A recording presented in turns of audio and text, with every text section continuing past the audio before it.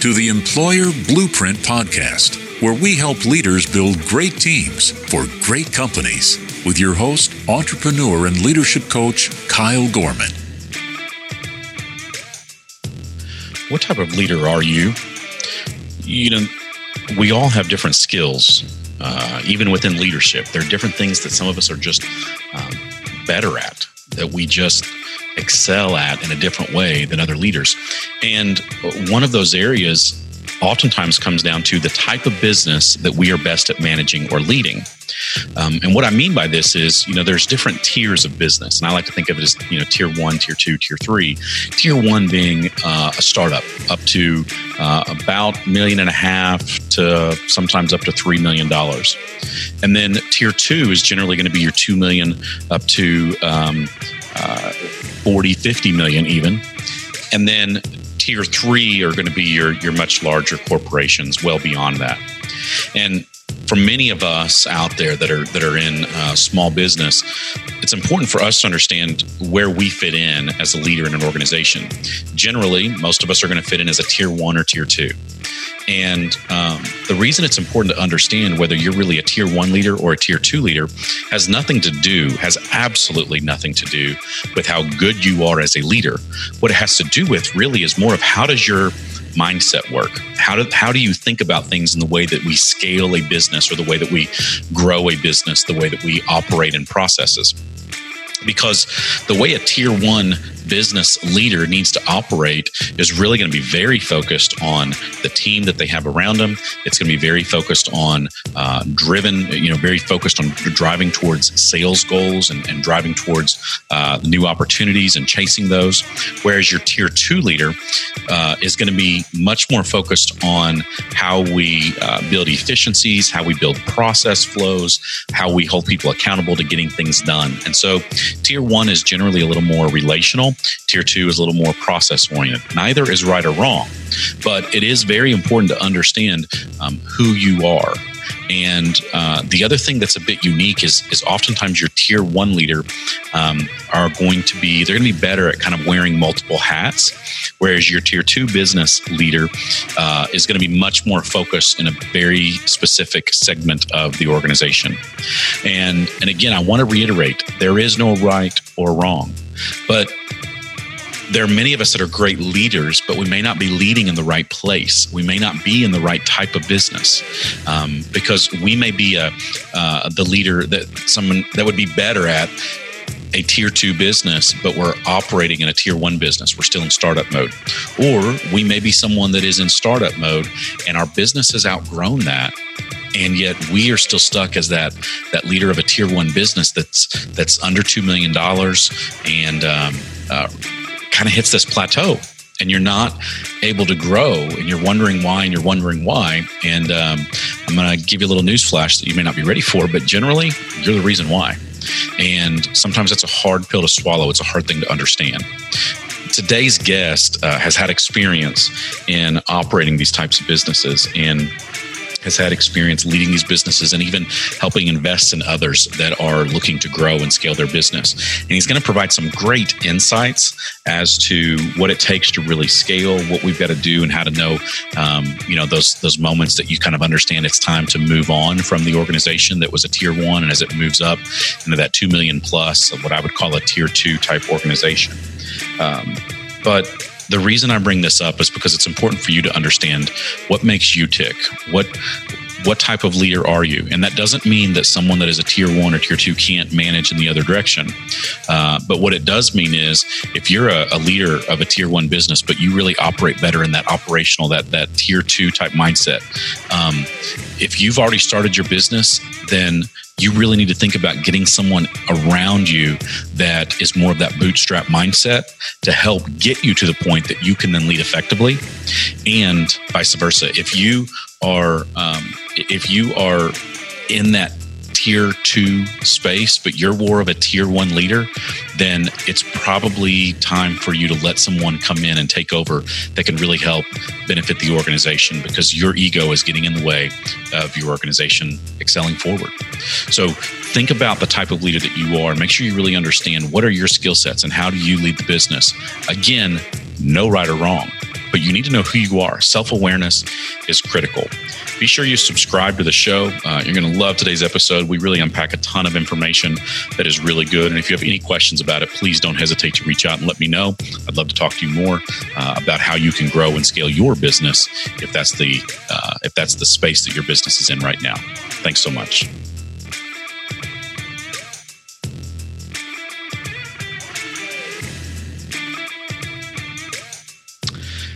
Well, thank you so much for joining us this week on the Employer Blueprint podcast. I want to thank our guest, Bill, and make sure that I pronounce this right, Balderas. That's right. Great. There we go. Good deal. Thank you. So Bill comes with a tremendous amount of experience. I'm looking forward to being able to share that with you all today. So Bill, thank you so much. And as we dive in here, why don't you walk us through kind of what your history and experience has looked like so far? Sure. Great. Well, I appreciate it. Thanks for having me on today. Really appreciate it and love your show. I've been in Columbus about 20 some odd years here. Moved here pretty much right out of school. I graduated in the distinct pleasure of graduating in 1997 with a journalism degree, which was about the time people started figuring out this thing called HTML and websites. Not exactly at the time that the industry was booming, and has since obviously taken a bit of a nosedive. So here I was with a newly minted journalism degree, but I found websites at the time were really looking for content. Even then, people were saying content was king. Yeah. So I kind of stumbled into. I came to Columbus. I was interviewing 3 places. One was a magazine, one was a fast food chain, and one was an internet company. And I chose the internet company. I remember, my mom and my professors and really smart people saying like, magazines and fast food are forever, but the internet, and this was in the age of dial-up. Only about 50% of Americans even had dial-up. So this was pretty early stage, but I caught the bug. So I remember just feeling so energetic. I felt like I found my thing. I'd come home. I'd be so excited to talk about what I did that day. And basically, I was initially writing for websites. That turned into this thing called SEO. And this was pre-Google. So Google didn't launch for another year. So this was like Excite and Alta Vista and Dogpile and all these things. So I was GeoCities, building GeoCities and all these online communities at the time. From there, the abbreviate story, I worked for about 4 different startups. All 4 of them had an exit of some kind. Some were great, some were okay. But got also the bug of how to raise money, or got to watch my bosses and my leadership raise money. One in particular was raising, tens of millions of venture funding from West Coast money. And so it was pretty exciting to see what could happen in technology. And I went to my boss and I said, I love what I'm doing here. I was doing digital marketing for her and her company and said, but I want to do more of it. And I want you to be a client, but I'd love to, start my own business. And she said, great, you can sit in that same chair you're in now and I'll be your first client. And I went back to my last 3 employers. They all agreed. And that company was called Webbed Marketing. That was 2006, and it's interesting now. If I go to a coffee shop and I say, "Who here is a digital marketing consultant?" everybody would raise their hands. In 2006, so that wasn't the case. There again, early days of social media. Facebook was still for colleges. Twitter, YouTube were either not started yet or early days. Instagram and Snapchat were their founders, I think, were in middle school at the time. We survived the recession of 2008. In fact, I remember sitting with a very large consumer brand, and they just had their TV budget slashed. 2008, they let their big agency go, and they said our TV budget is so small. They said we don't even know if you could do anything with it in digital. And we said how much, and they said it's $2 million. And again, in 2008, you couldn't spend that much money online. There wasn't enough ads to buy. And so the recession actually bolstered us. So 2008, we had just a banner year because companies took funding out of broadcast and outdoor media, put into digital. Sold that company in 2011 to a digital marketing agency called Fathom out of Cleveland. Got along great with them during the process, and kind of as a spin-off out of that, started a company called Fathom Healthcare with Fathom. So I became president of Fathom Healthcare. There, a lot of stuff was going on in healthcare. It was the Affordable Care Act, Obamacare, patient satisfaction, readmissions, the beginning of some of the opioid issues. And so people were getting away from healthcare. Marketers didn't want to touch healthcare. They didn't want to touch the regulations. They didn't want to touch HIPAA. And we said, oh my gosh, we're going to run to this. So if you name the biggest, most prestigious hospital systems in the country, again, we're 20 people and we're winning, these Stanfords and Dukes and Cleveland Clinics and so we're having this great success again because we're willing to get out there and serve this market. Yeah. I did that for about 3 years, and then the next shift I saw, and I'm always thinking ahead. I'm thinking creative marketing is great and copywriting and design, but there's really something to data, not just Google Analytics, but what if you had true data, true machine learning? What if what it takes 10 people to do it for marketing now, if you had enough data behind it, one person could do it more effectively? Mm-hmm. And so we started Futurity, and the name is kind of the idea of future and certainty, mashing that up and saying, if we use data, if we use automation, if we're really smart, we can create a company that can do marketing communications even better than anyone because we're going to rely on data, machine learning, propensity modeling. Yeah. And got really serious about that about 2 years ago. And it's been kind of the same trajectory, just lots of rapid growth, winning great clients, building a fabulous team. Mm-hmm. That's incredible. And, a lot of lessons there just in understanding when to ride that wave and tapping into untapped markets and maybe willing to take those risks that others aren't willing to take. But so as you look at that, I mean, obviously you don't build those businesses without the help of some incredible people around. So as you look back and think about what was involved in, even as you talk about, just 20 people in that business and in 20 people being able to get these huge accounts, what is it about those 20 people, or what was it about being able to get those 20 people on the same page and on board together to help create that brand that attracted these large companies to want to come work with? Right. Great. Thank you. I appreciate that. So one thing I say here is that I'm 20 years older and 10 IQ points lower than everybody else. So we have a super smart, bright team, but brains alone doesn't do it. Yeah. And I would say this with any organization I've been a part of, those first employees are so key. Those first team members, they can, as an investor, I see great ideas get sunk because the initial team, it's the wrong team on a great idea. Yeah. So we really enforce core values. We make it very clear. I've been part of organizations where it's one core value and everybody, that is the rule you never break. You hire on that, you recruit on that, you fire on that, you promote on that. Yeah.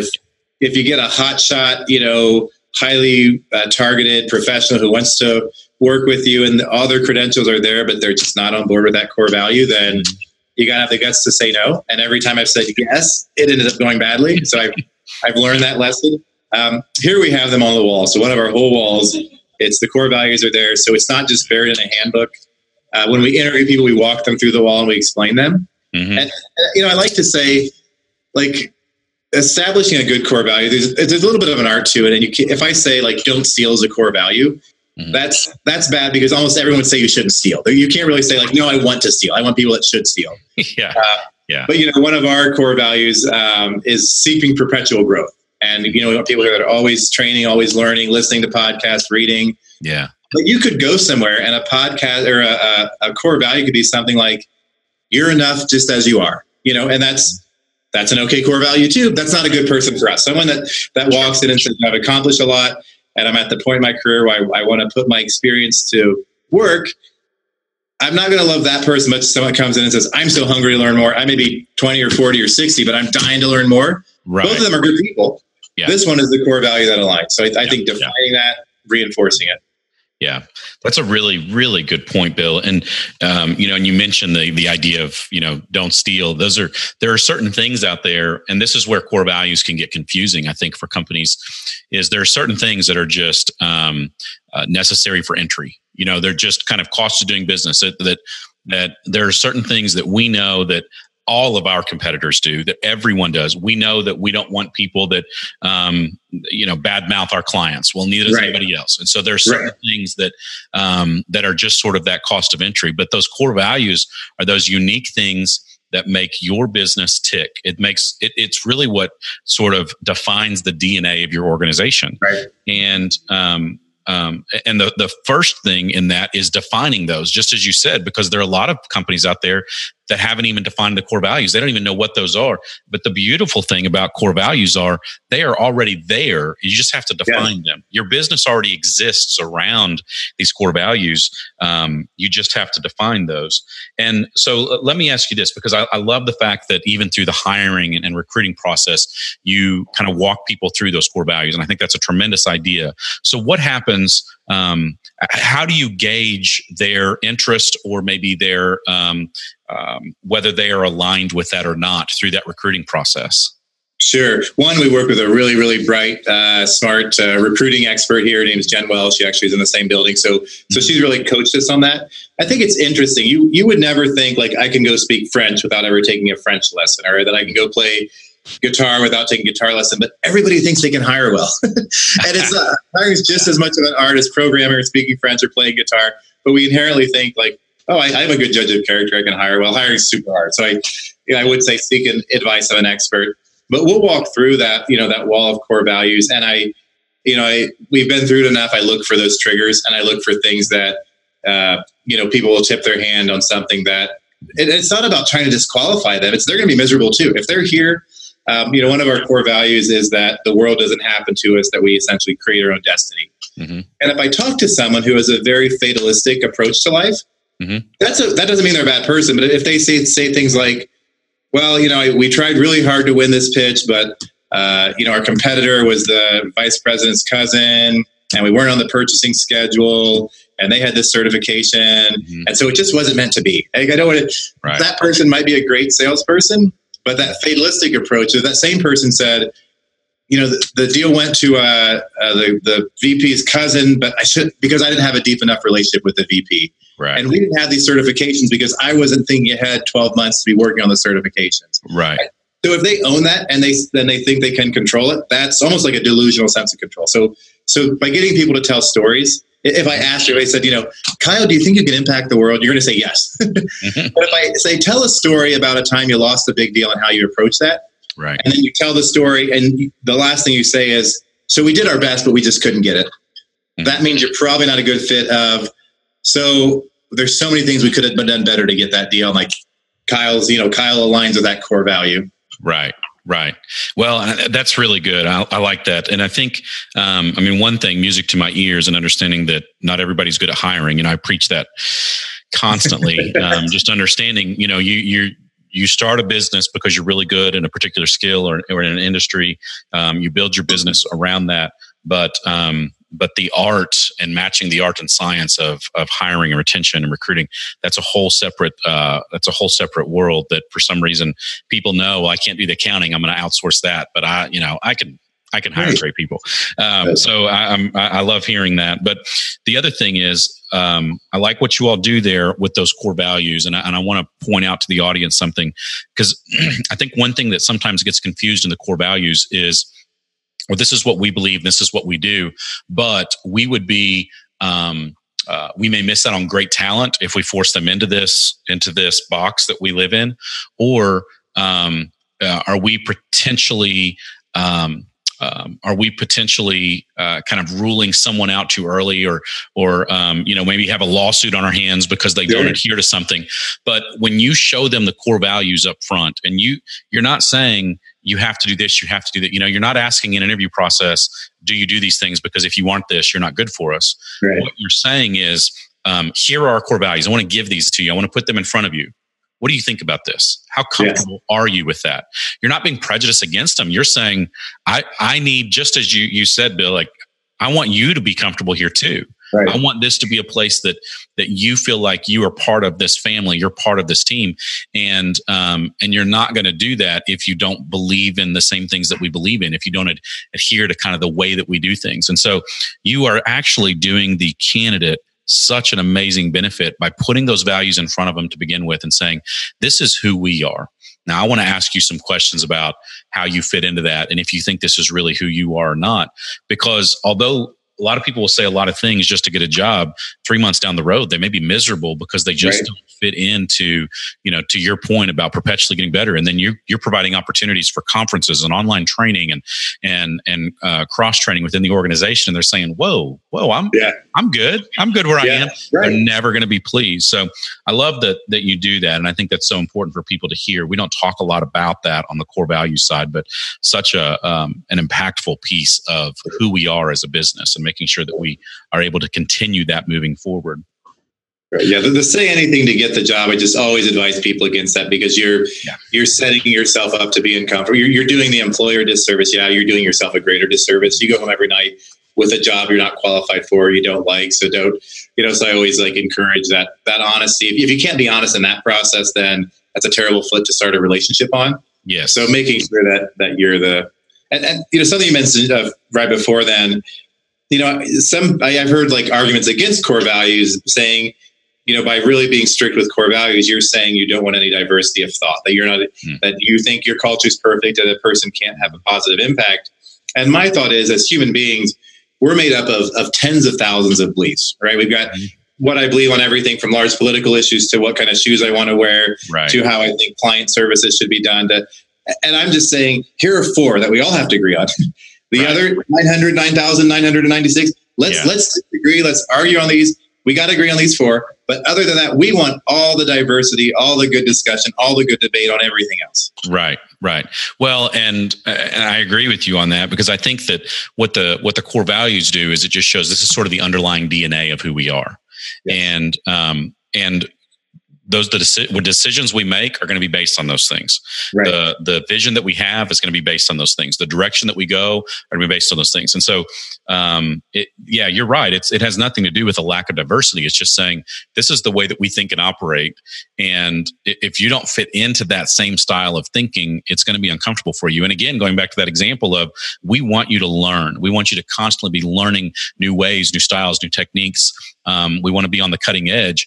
If you're stuck in things that were 10 years ago, you're never going to be comfortable in this environment. And that has nothing to do with diversity. It has to do with just what makes you tick. And are you going to fit in well with the way that we want to do things? And I do think that core values are an incredibly important part of that hiring process. Absolutely. And so as you are scaling the business, are there some things that you have found, once you've got this team in place, are there some things that you have found that have made a difference? And the ones that have successfully scaled, and maybe the ones that have plateaued or not done as well, the sort of some key elements that you see, in order for us to scale effectively, we need to make sure that we've got these things in place, or that we are operating in this way. Sure. Yes, absolutely. And I'm sure you've had smart guests and smart people that'll disagree with me on this. But, one thing I find is when you're first starting out, especially if you're a kitchen table business, no investors, no backing, you're bootstrapping. In that case, you're not thinking about scaling. You're opportunistic. I got to close deals. I'm going to commit stuff. I'm going to work all night. And in that case, if you start out with someone that's really good at scaling, usually that's not a good founder. Someone that's really great at high efficiency, high processes. Your founder is usually more of the cowboy a little bit type that can take a business from zero to say $2 million. That's I think a pretty natural breaking point. And that's when we see investors come on. A lot of times they'll take the founder at $2 million and say, hey, you can still be chairman, you can be chief creative officer, but we're going to bring in a CEO that's really good at scaling. Right. I think in general, there's 2 skill sets. So that's the first thing. I'm much more of the 0 to 2 million guy. Mm-hmm. But what I do is I surround myself. The first hire that we made here was a guy that's really, really good at processes and efficiency and documentation. And so he and I have great discussions. We respect each other. We butt heads. We'll disagree a lot, but it's, the focus is we're at the point now of futurity where, we have processes now. We have things that are repeatable. We have clearly defined job roles. In fact, literally today, that he's working on things like, we've got 11 people here right now. Everybody does a little bit of everything. Mm-hmm. This person's really, really good at developing algorithms. This person's great at visualization. So starting to say, if we can scale, the way we're going to scale is by having this person who can do the algorithms twice as fast as this person. They can both do them, but we're never going to scale until we can really define job roles, until we can really define processes. And we have a poster on the walls from the one of my favorite show from the 80s, the A-Team. Mm-hmm. And you see this, the A-Team, you see this in Harry Potter, you see this in the 4 books of the gospel. A lot of times Myers-Briggs, kind of these 4 personality types that tend to be repeated throughout history and in stories and in culture. Yeah. But in the 18, you had Hannibal, who was like the strategic thinker. You had Face, who was like the interpersonal person. You had Murdoch, who was a wild card. You had Mr. T, who just knocked down doors. And underneath that, our sign on that says value diverse skill sets. Because what I see a lot of startups do is they hire the visionary and they hire the executioner. Say EOS does this, and then a lot of philosophies have these same roles. They call them different things, but when it goes great, the visionary is like, here's where we need to. I don't know. I can't get there. And the executioner is like, I can get this stuff done, but I can't necessarily see what's going to be happening in 6 months. Right. So they love each other. It works great. Mm-hmm. When it goes badly is when the visionary says, you're just a button pusher. You're the executioner. I'm the brilliant mind. You just push the buttons. Right. And the executioner says, I'm the one trucking through this and you're a dreamer. You're just making stuff up in your office. So when you have that, you see it fall apart. So my very long-winded way of saying that is basically, if you're the kind of person that's great with the 0 to 2 million, you're a cowboy, you break rules, you're a renegade, you get stuff done, you can drive it there. Mm-hmm. Don't assume you're going to be the one that can scale it from 2 to 10 or 50 or 100 million. Right. Partner with someone really early on who has a history of efficiency and processes and can still build great cultures and can help scale, and then work together. Yeah. That is excellent advice. The willingness that we have to have as business leaders to understand that we don't know it all and can't do it all is sometimes a real challenge. But I agree completely. We have to have that if we really want to be able to grow the business, because we have to think about it in terms of what's best for the big picture and not what's best for our ego. I had a gentleman that worked for me for quite some time, and he used to always say that what's best for my client, what's best for the company, and check my ego at the door. That's the way he always thought through his process. And I love that. I after he had started working with us, every once in a while I'd be like, tell me what that is again. Like, I need to get that ingrained up here, because it's such good advice. First, what's best for my client? Because sometimes what's best for the client isn't what's best for the company. Right. And what's going to be best for the company. And at the end of the day, I have to check my ego, because I love it. And I think that is a tough lesson because oftentimes as business leaders, we have a personality. There's a personality that oftentimes goes along with that. And so you're spot on there. Recognize the things that you are not great at. In fact, I've got to do a little presentation tomorrow. And I mentioned to someone earlier today jokingly, because one of the people on my team is actually going to present most of it because of the audience we're speaking to. And I said, okay, I'm not good at speaking to that audience. I know that. And so I said, I think I'm just going to introduce myself as one of the first things to learn as an entrepreneur is the things you're good at and the things you're not good at. And those weaknesses, you need to surround yourself with people that are really good at that. And so today I'm going to share this. That's beautiful. I love it. That's because awesome. That is a critical thing that we have to be able to understand. And in that scaling piece, a lot of people want to do that on their own. One thing that I know can be a challenge, and you've had this experience, you've gone through this before, when you scale that business and then you decide we're at a point that for this business to continue or to continue to grow, it's probably not going to be with me. I mean, you mentioned you're the 0 to $2 million guy. That's got to be a difficult thing when you see this kind of baby that you raised and then set it free. So at what point do you recognize, or do you realize it's time for me to move on? It's time for something else. Is that something that you have a team around you that sort of says, hey, this is where we are and this is what we need? Or is there sort of a personal gut feeling that you get when it's time to do that? Sure. And I've been blessed now. I've been through it a few times. I've worked with other companies. So now I can start to see the warning signs. It does seem to happen really, pretty consistently, especially for service-based companies. Somewhere around a couple $1 million, around 20 or so employees, you start to see where the expertise becomes more around efficiency and scale versus just, knocking down doors. So I think you start to see is the growth of my organization slowing? We're not winning the best places to work awards anymore? Are we having more turnover? When we have turnover in the exit interview, people leaving because they're saying like, you have no processes, are they saying all the things that it's beating you over the head? And again, it took me, many times to go through that to realize, okay, this is when I know there's still value I can bring in the company, just not in this particular role. So either it's time to name another executive, it's time to, look at an exit. But I think when your trajectory is going like, jagged, but still vaguely up to the right, and then it plateaus. And then, the best, it's not all about money, but ultimately it's the best way to take the temperature of a business. Are you growing your revenue? Are you growing your earnings?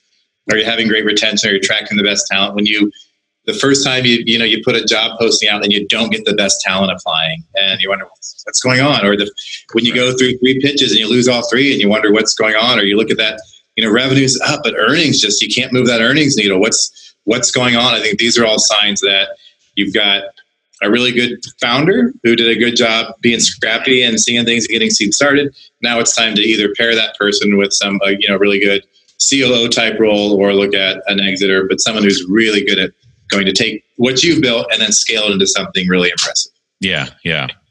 Well, and something else I know that you've had some experience in is investing in other companies. So as you've kind of grown and had those opportunities, you have now been on the flip side of that table, where you are looking at those businesses that are trying to grow and investing in those. And so, are there certain things that you look for whenever you're in that seat? When someone comes to you as wanting an investment of some kind, are there certain things that you're looking for that others can kind of help them understand? These are the things that you need to be doing if you decide you want to go out and look for outside investment. Yep, absolutely. It always starts with the team. So I think as entrepreneurs, or people that want to be entrepreneurs, they say, I want to be an entrepreneur, but I just can't come up with a good product.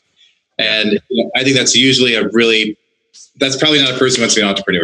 I always say, go out and talk to 10 people, ask them what they would write you a check to solve, and then go make that thing, or figure out how to make that thing. So the product, I would say, is a third. There's 3 things that are important. The product is dead last on that list. Yeah. The first is, do you have a team that is passionate, that is driven, that is smart, that is collaborative, that is gracious, that is humble? All the things that make good founders. Do you have a good co-founder? Do you have a good complement on the team? So the team is absolutely number one, and the motivation of that team. Yeah. If it's that they watch a lot of Shark Tank and listen to how I built this a lot, and so they want to make $1 million, then that's probably not a good motivation. Yeah. Most good entrepreneurs I know, they're not even necessarily always passionate about the product that they're making, but they're passionate about entrepreneurship. They can't work anywhere else. They're not a good, employee life, corporate life is not for them. So I would rather invest in someone that's really passionate about entrepreneurship, who decides to open a bakery, than someone that's really passionate about baking and doesn't care about entrepreneurship. So it's interesting. Yeah. Yeah. So someone that really loves, so team number one, founder especially. The second is the business model. So really looking at what's your unfair advantage. Do you have some kind of line on a really low cost of goods? Do you have that first, you already got a deal in the works with Walmart or Microsoft or some, big client on the hook? Right. Do you have some great efficiencies in the business? So do you have some kind of unfair advantage in the business model? Would be number 2. And then 3 is what you're actually selling. But to me, if you nail those first 2 right, you can be selling lawn chairs or furniture or pizza or, data analytics. If you got the right team and the right business model, then the product's less important. And you may run into this, or others I'm sure run into this as an investor. Sometimes an entrepreneur will be like, well, I can't meet with you until you sign an NDA and even tell you what I'm doing.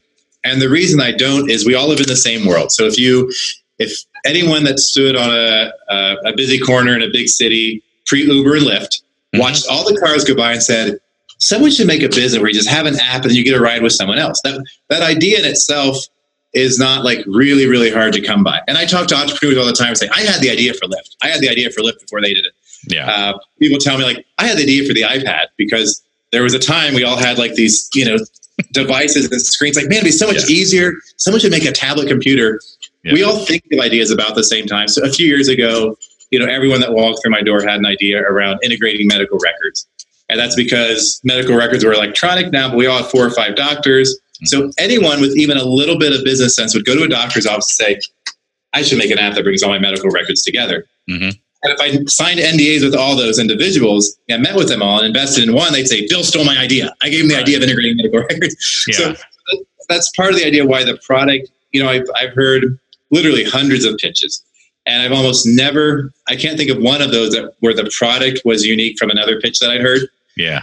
Almost, the product ideas they're useful. You got to come up with a good product, but you think about, Twitter was just Facebook with fewer features, and Airbnb, anyone that's ever stayed in hotels, why don't people just rent their houses? We all think of those ideas. It's not the idea that's interesting or exciting. Yeah. Can you execute on it with a good business model? Can you surround yourself with a great team? Yeah, that's really good. I had a gentleman that one time said, in fact, he was a guest on the show probably a year and a half ago. And his comment was, he said, there's not $1 million ideas, there's $1 million execution. Yes. And that has stuck with me ever since. I love that comment for that exact same reason. We've all thought of things, we all think of these things that are great ideas, and especially as visionaries, as entrepreneurs, as, we're problem solvers, Right. And so, you think of solutions to these problems all the time, but unless you're the one that's willing to actually go out and solve the problem tangibly in a way that people can do something with it, it really doesn't mean a whole lot. And, right. And so now that's really good. And that's great information for people to understand as they, consider a great business idea that they have out there, and then thinking about what they're going to do with it, to think less about the product or service, less about the idea, and more about what are the people, what are the advantages that I'm going to have that no one else is going to have to be able to actually do something with this, and put those things together before you decide to go out and look for that investment opportunity. And I think there's also a lot of value in bootstrapping what you can. Go out and get some proof that what you have is something that people really, the thing is, and Bill, I'm sure you see this a lot in the investment side. We have to be really careful because, if I have a really good idea and I go to all of my friends and family, or actually, let's say I have a really bad idea and I go to all of my friends and family and I say, I've got this idea, what if you could do this? Most of them are going to say, yeah, man, that's really good. Yeah, you should do that. And so you've got to make sure that you're surrounding yourself or putting some people around you that are willing to say, well, no, that doesn't make sense. Yeah. Here's where I don't understand that. And then the more important thing to that is, it's a good idea. Are you willing to spend money on it? Yeah. Because if you wouldn't buy it, it's not that great of an idea. Right. And so, go out and get some proof first before you start trying to figure out what the next step is. And I think sometimes people fail to do that. I tend to sit and talk to people about these business things a lot, and they'll bring up these ideas that in and of itself are good ideas. But what are you going to do with it? And, right. And making sure that you've got the right people around and the right model around you and the right passion behind it to stick with it when it gets tough, because it's always going to get tough before you get the success.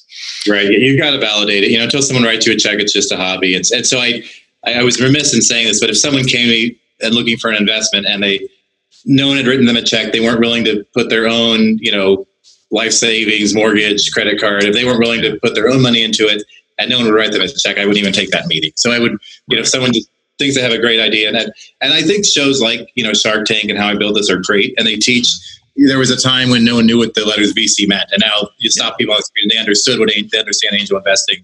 Right. So it's a great education. It also, presents this idea that it's really easy to raise money. It's easy to start a business. People are dying to write you checks. Yeah. You hear a lot of no's when you ask for a check. Statistically, your business will almost certainly fail. I think about only 4% of businesses get to $1 million in revenue, 10 employees, and profitability. Yeah. So sometimes those shows create I just need an idea, and then I'm going to get on Shark Tank, and someone will write me a $1 million check. Yeah, not always that easy. Yeah. Not exactly how it works. Yeah. Well, Bill, thank you so much. This is some great information. I know we unpacked a lot here today, but before we head out, how can we learn more about you and Futurity, and how can we connect if people have questions or want to learn more about what you all are doing? Excellent. I would love to hear from anybody. Futurity.com is our website. So it's the word future with TY at the end of it. You can find us there. All our links to our social channels, LinkedIn, everything is there. If you're in Ohio or in the Columbus area, please stop by, give me a call. I'd love to meet up and talk in person. All right. Well, Bill, thank you so much. I appreciate your time today. Appreciate you sharing all this great information, and we'll keep up and see how things are going, and look forward to seeing the success that Futurity will ultimately find as well. Great. Thank you so much, Kyle. I really enjoyed being on today. Thanks for joining us on the Employer Blueprint Podcast. Be sure to subscribe to the show to receive the latest episodes. For more information on how Employer Blueprint can help build great teams in your business, visit employerblueprint.com. Or to inquire about Kyle speaking at your next event, visit kylegorman.com. And until next time, Make it a great day